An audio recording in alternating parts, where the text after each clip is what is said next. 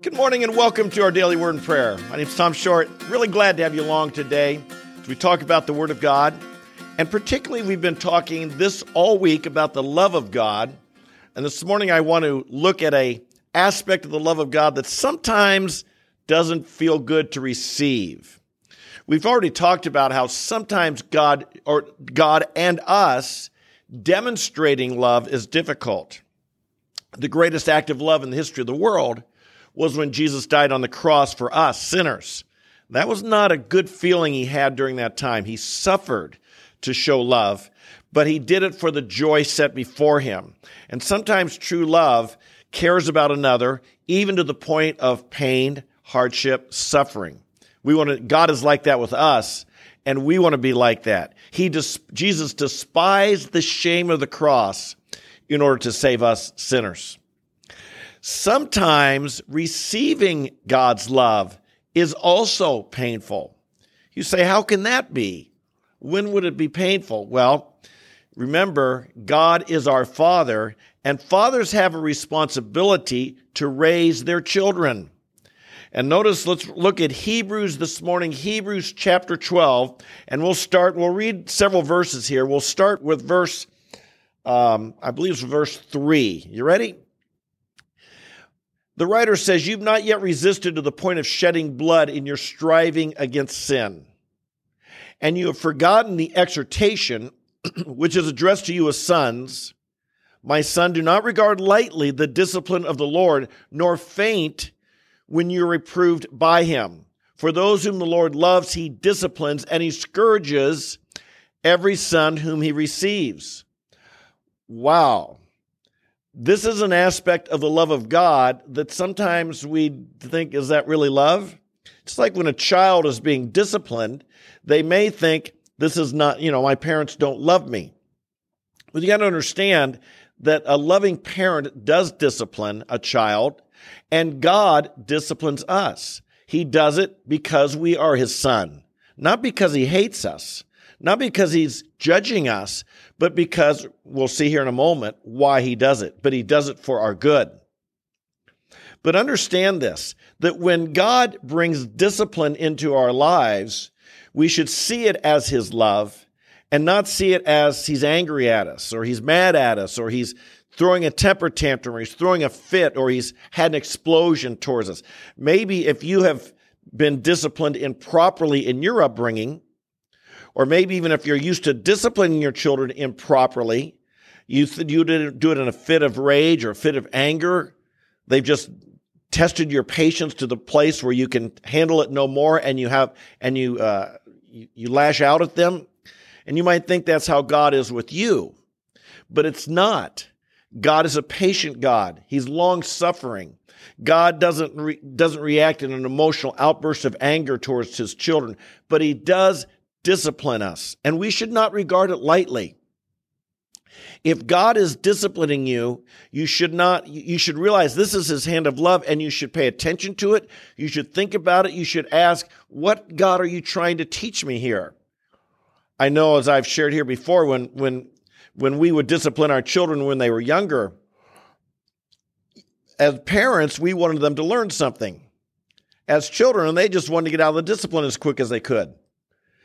And what we help them understand is when you learn something, when you learn what we're trying to teach you, is when the discipline will end. If all you want to do is get out of it, you're not taking to heart what we're doing. You're regarding our discipline lightly. You're not valuing that we're trying to train you to be a better person. Let's go on and read what he says in the next verse here. He continues, "It is for discipline that you endure. God deals with us as with sons. For what son is there whom his father does not discipline? But if you're without discipline, of which all have become partakers, then you're illegitimate children and not sons."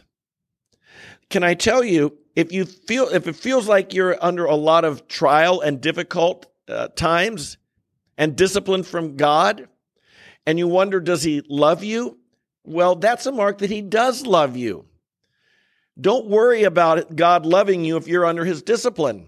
Maybe if you're not getting any discipline from God is when you ought to wonder, God, where are you? Don't you care about me? I know I'm not living perfect life, Why aren't you disciplining me? You see, a child whose parents do not discipline them knows that down deep, they know mom and dad don't really care for them. That's why so many children have grown up undisciplined, grown up without a father to discipline them. So many have gone astray. And indeed, in our culture today, one of the great problems we have is young men growing up without a father. Many times, oftentimes, they end up in trouble. And if you end up not in trouble, you probably had an extra good mom, or God got really involved, or there were some other men helping mentor that son. But God disciplines us for our good, and his discipline is a sign that he loves us. It's not a sign that he doesn't love us. This is what we've got to get through in our minds. So often we can think, God, you're against me. God, you don't like me. God, you're hurting me. God, you're bringing all this into my life. Why? He does that because he loves us, not because he doesn't love us. If you don't discipline someone else's children. When our kids were young, we remember there was this time, there was a little kid in the neighborhood who was unruly.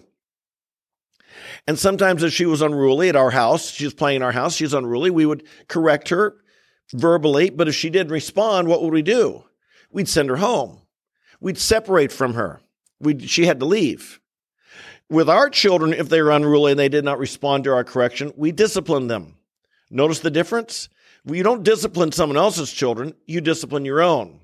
If God disciplines you, it's a sign you're his child, and it's a sign he cares about you and he loves you. What's his goal? Let's read. Again, he's comparing this to the earthly fathers. For we had earthly fathers to discipline us, and we respected them. Shall we not much rather be subject to the Father of spirits and live? If you respected your earthly father, and you were grateful for the training he provided in your life, how much more so with God? See it this way. Look at this. For they disciplined us for a short time as seemed best to them, but he disciplines us for our good, and here's the key, so that we may share in his holiness.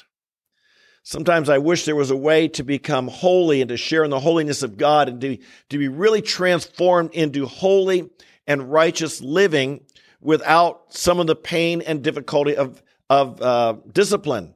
But it doesn't seem as if there is. Indeed, discipline involves pain, and pain causes us to not want to do it again. I can think of come to my mind certain sins I committed that brought great pain into my life. And now, am I tempted to do that? No way. I don't want to do those things because last time I did it, it was painful. And God disciplined me, and it hurt. And now I want to stay away from those sins with a 10-foot pole. I wouldn't touch them with a 10-foot pole.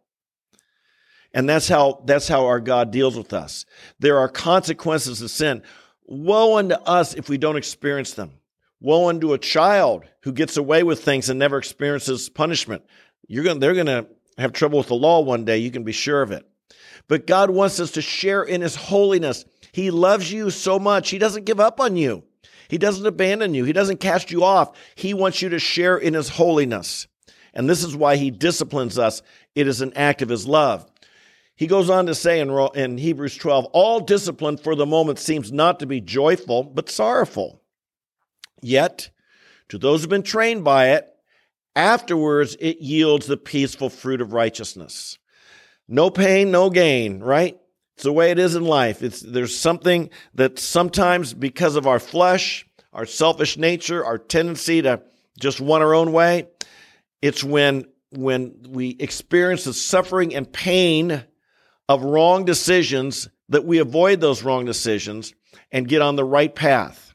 If you know someone on the wrong path, we pray for them. God, get them on the right path. We realize that might mean there's some pain brought into their life.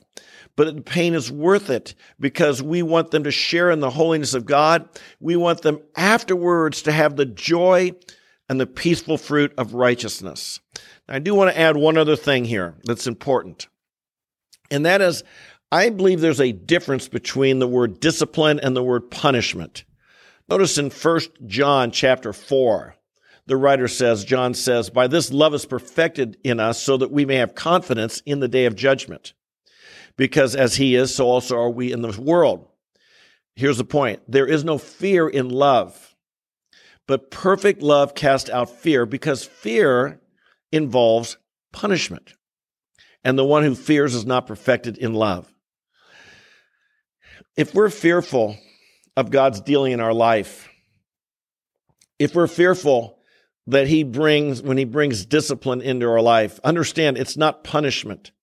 Punishment is a judgment. Punishment is like sending you to hell. Punishment is when God abandons you and you just bear the consequences of what you've done. That's punishment.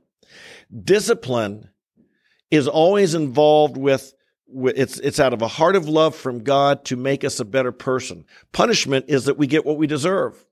And often with God, there is wrath and anger involved in punishment.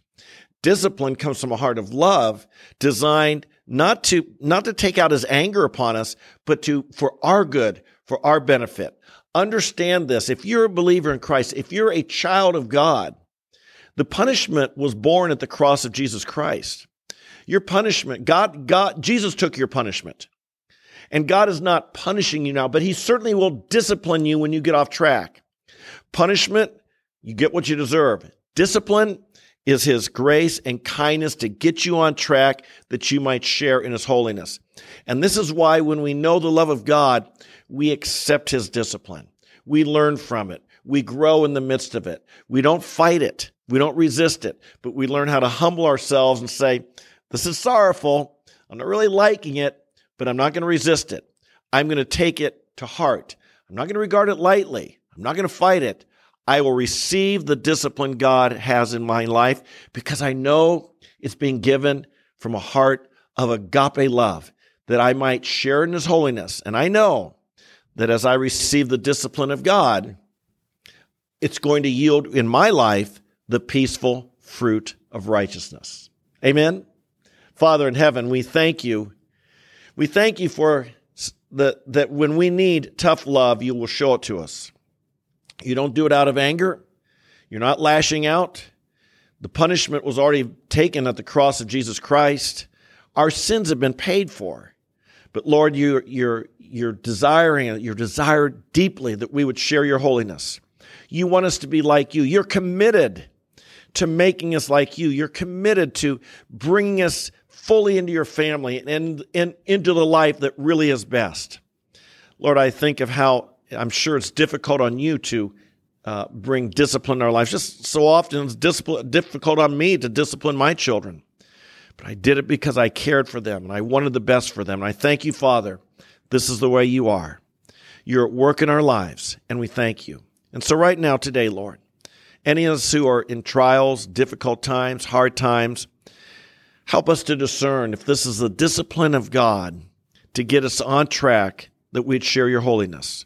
And if so, help us, Lord, to cooperate and to receive and to grow that the peaceful fruit of righteousness might be seen in our lives.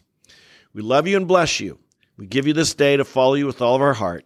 In Jesus' name, amen, amen, and amen. Hey, folks, it's important that we walk in the ways of God, is it not? That's why we get in the Word of God every day here and talk about it and allow it to be part of our life. And so I hope you'll join us. If you're new, I hope you will join our group, like the video, share with your friends, subscribe to the channel, and so on. Make a commitment to be here day by day. Don't just come when you feel like it. Make a commitment to be here day by day. It'll do you good. It'll help you grow. And it'll make you one who shares in the holiness of God. To those of you here every day, I love you. So glad you're here. So glad to have the freedom, the opportunity, the privilege to share and sow the Word of God on the good soil of your life. I know it's bearing fruit, and I'm grateful. God bless you. I love you. We'll look forward to seeing you tomorrow. Bye-bye.